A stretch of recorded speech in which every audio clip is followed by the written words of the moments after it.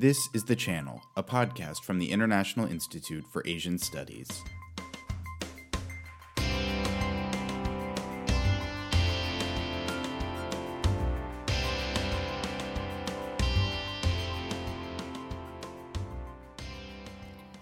Hello, and welcome to The Channel. I am Paromita Paul. Here at IAS, I work as the chief editor of the newsletter, our flagship publication that comes out 3 times a year. The upcoming edition is coming out in June, and we're very pleased to have a special section guest-edited by Jona, Mooren and Klaas Stutje.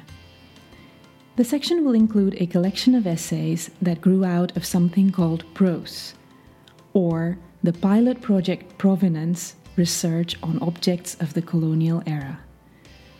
The project was carried out under the direction of the NIOD Institute for War, Holocaust and Genocide Studies in collaboration with other institutions, including the Rijksmuseum Amsterdam and the National Museum of World Cultures. The project formally began in November 2019 with the goal of researching the provenance of various colonial artifacts and acquisitions. It concluded in March 2022 with a series of detailed provenance reports, as well as formal recommendations about restitution and repatriation. On March 17, the PROS project presented their final report to government officials at an event in the Museum Volkenkunde in Leiden. Unfortunately, Jona, a leader of the project, was ill and unable to attend.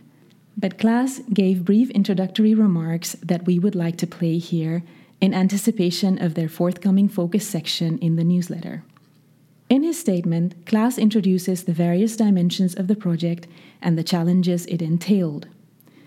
The project's final report, Clues, Research into Provenance History and Significance of Cultural Objects and Collections Acquired in Colonial Situations, is also freely available to the public in Dutch, English, and Bahasa Indonesia. We're very excited for the forthcoming special section co-edited by Jona and Klaas, and we hope that our listeners will read the case studies when the issues come out in June. Until then, here's Klaas Stutje's remarks from the March 17 event.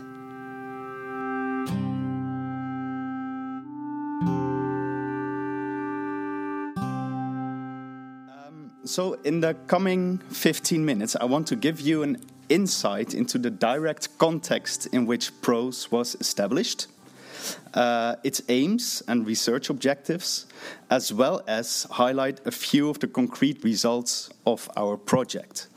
And as Frank just mentioned in his introduction, both in Dutch society as well as in countries formerly colonized by the Netherlands, there seems to be a growing interest in the presence and the future of cultural heritage that was acquired in colonial times and situations and are currently held in Dutch museums and heritage institutions. Now, in response to this growing interest, museum professionals and policymakers emphasize the responsibility of heritage institutions to re-examine their collections and to invest in knowledge about their origin. Doing structured provenance research is considered to be a crucial component in this. So in January 2021, Frank already mentioned it just now, a special committee of the Dutch Council for Culture, led by Lilian Gonzalez Hokanyu, published the report Colonial Collections and Recognition of Injustice.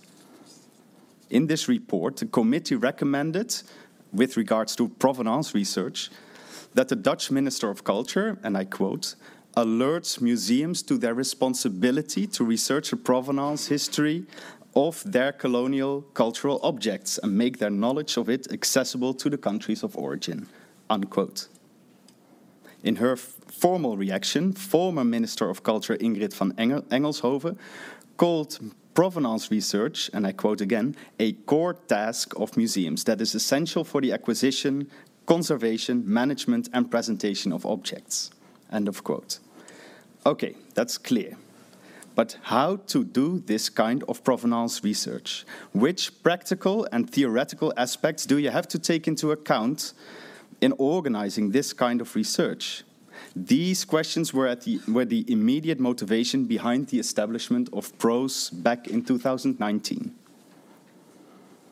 From the start, PROS had 3 research objectives. First of all, we wanted to gain practical experience in doing provenance research by investigating a few dozen objects, all from the collections of NMVW and Rijksmuseum, all of them originating from Indonesia and Sri Lanka. Now, if we take a specific museum object as a starting point, a statue, a weapon, a utensil, can be anything, where do we start searching for sources?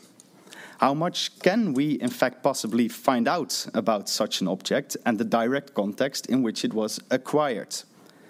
What parts of its social biography are to be considered part of the provenance report? How do you record the changing meanings and significance of such an object to different historical actors through time?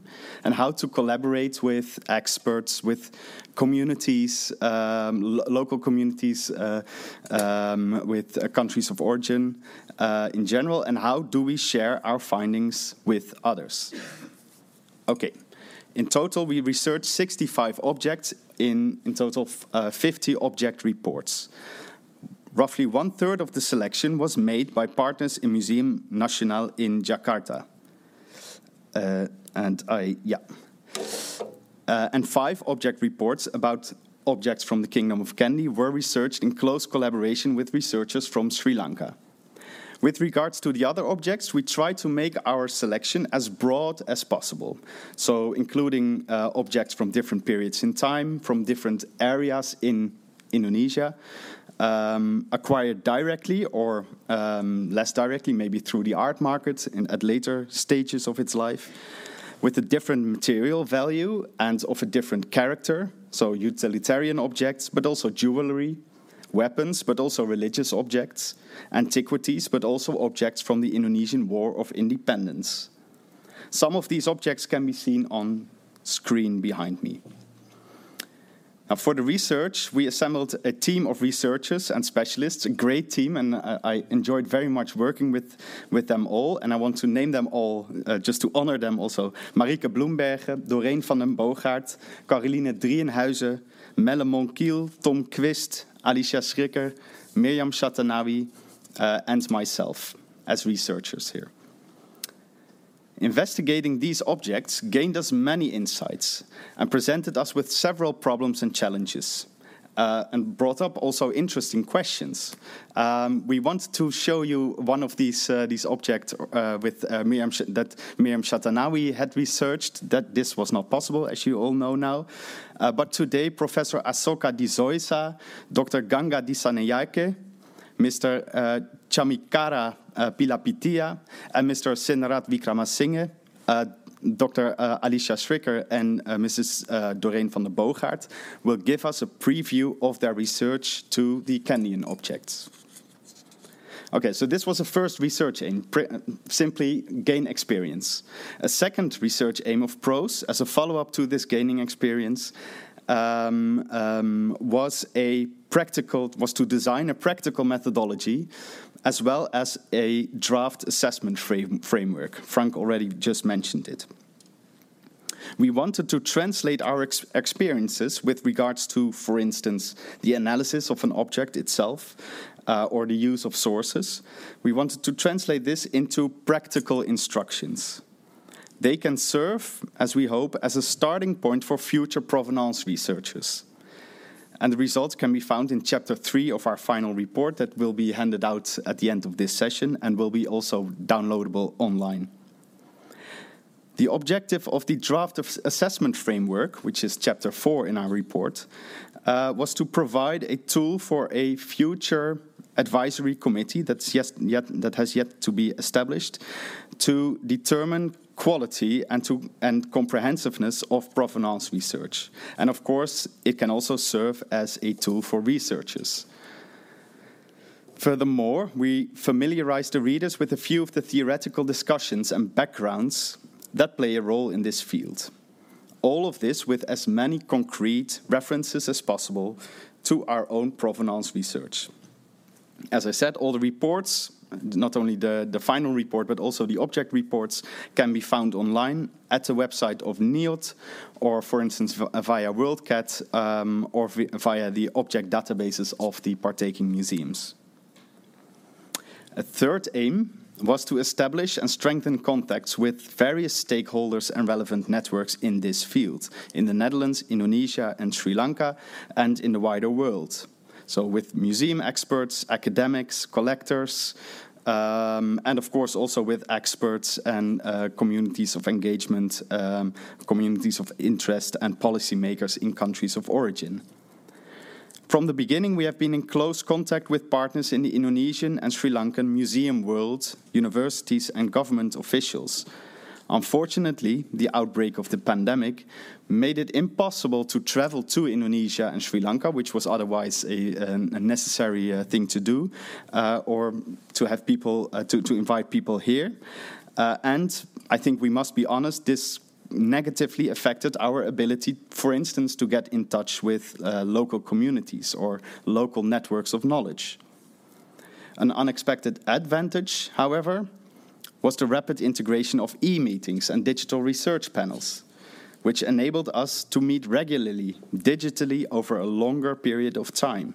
And I have the impression that initial differences in pace and in priorities kind of diminished over the course of this project, partly due to the availability of easily accessible routes of contact.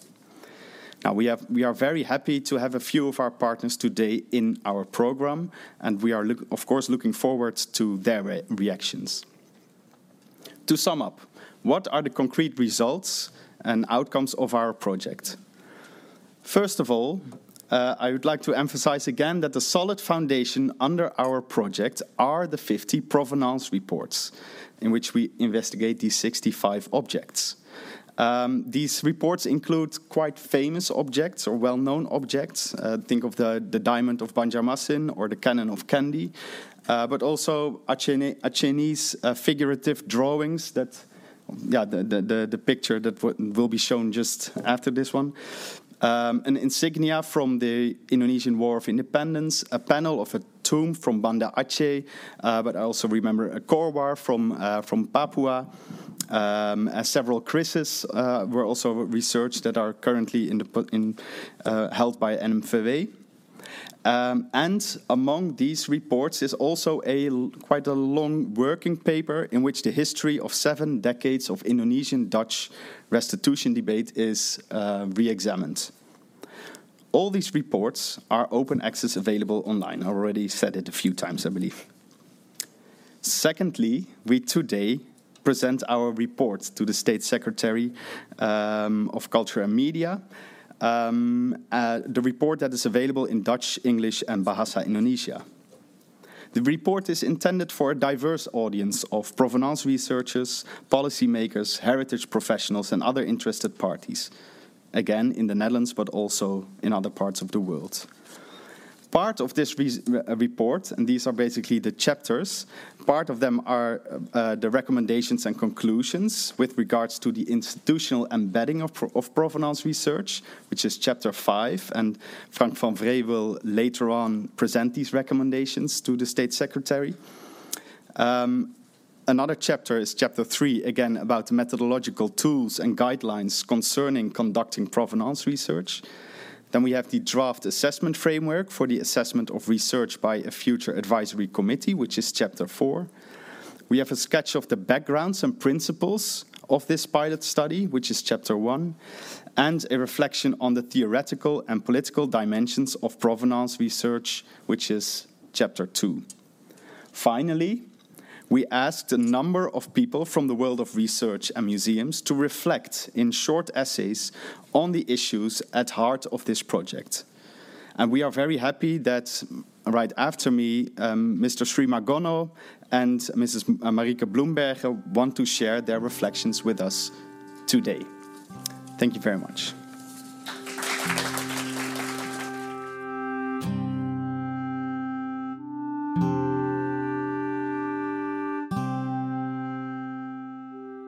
That was Klaas Stutje, a researcher at the NIOD, at the presentation of the final report from PROS, Pilot Project Provenance Research on Objects of the Colonial Era.